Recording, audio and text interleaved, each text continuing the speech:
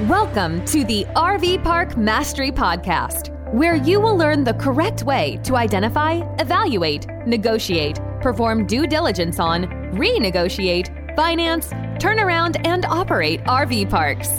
And now, here is your host, the fifth largest owner of RV and mobile home parks in the U.S., Frank Rolfe. Growing the income on an RV park is typically thought to be increasing occupancy and increasing rents. Or maybe what you're going to do is cut some costs and adopt all kinds of new, more professional business practices that mom and pop were lacking. But this is Frank Rolfe, the RV Park Mastery Podcast. We're going to talk about a different way to grow the income of an RV park, and that's simply through expansion. Now, how does expansion work exactly with an RV park? Well, as you can guess, essentially you're going to be adding lots on to the existing RV park. So the first thing you'll need to do in expansion is you'll need land. Now, some RV parks have a footprint that's not been fully developed, but typically that's not the case. So when you're going to develop and expand an RV park, the first thing you have to see is if there actually is contiguous land that you can build out.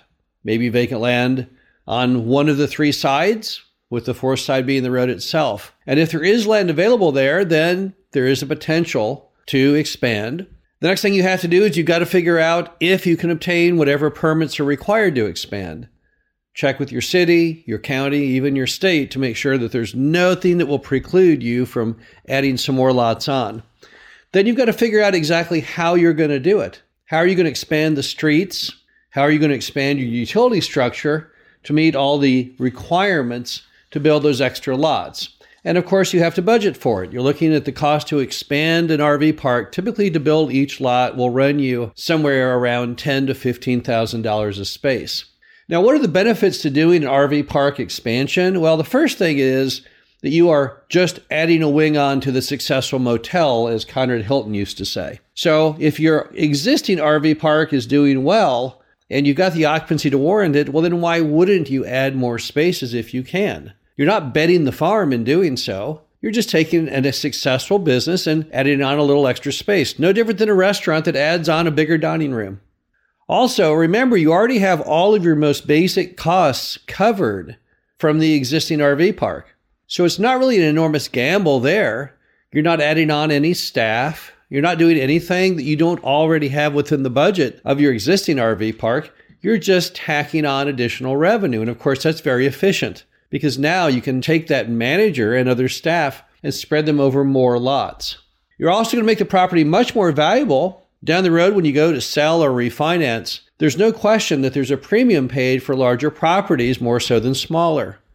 So it makes a world of good sense, if your property is doing well, to add the expansion, if for no other reason, to get you to a lower cap rate and a bigger dollar price down the road. And if you really think about it, what you're doing when you expand an RV park is you're arbitraging the value of the land surrounding you, which really is not that valuable probably per acre. And then the differential between that vacant land and the value of a successful RV park on that vacant land, you can harness a lot of value doing that. If you look at what the price for land is in areas where most RV parks exist, it's not that expensive. But if you look at the value of the RV park lot as a finished product against the raw land cost and the cost to develop, it's very lucrative indeed. Now, that's not to say there aren't risks in expanding RV parks. The first risk you have to know is you have a big problem with lending, because very few banks out there want to do expansions. They like already finished income properties that have very measurable and demonstrated revenues and expenses and net income. That gives them a feeling of comfort. Remember that banks, they don't get any upside in your RV park. All they get is hopefully their capital back and interest. So they aren't really big gamblers. And when you want to do an expansion, it's the ultimate gamble. You're going to take some materials, raw land and some utility pipes and some asphalt, and you're going to turn that into something of value into a bank. That's very scary. So lending is tough when you do an expansion. You will find very few lenders out there that are going to go ahead and do a construction loan.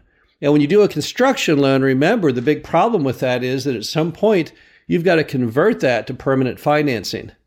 So you have yet another hurdle, not only the hurdle to get the construction loan, but then you have the hurdle to go ahead and get the permanent financing to pay the construction loan off. And construction loans typically have very short fuses on them. So lending can be a real problem. And if you can't get lending, again, it's really hard to come up with the capital because it's expensive to do an RV park expansion. If it costs you $15,000 a space to build each space, and you want to do a 20-space expansion, well, that's $300,000.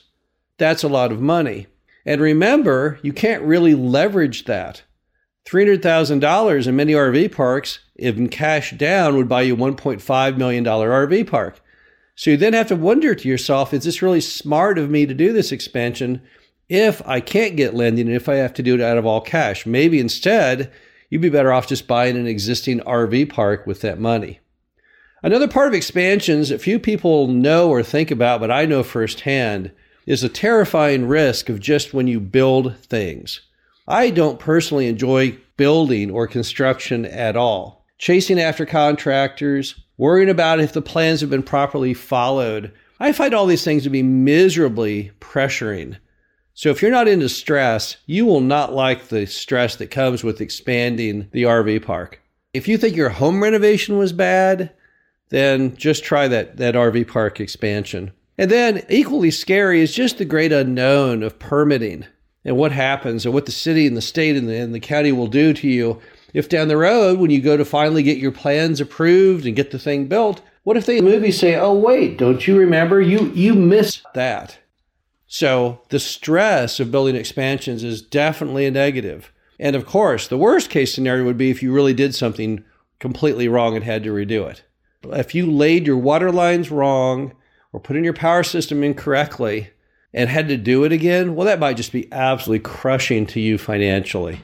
So it's not as though expansions are easy or simple. But the thing about expansions are they are enormously profitable.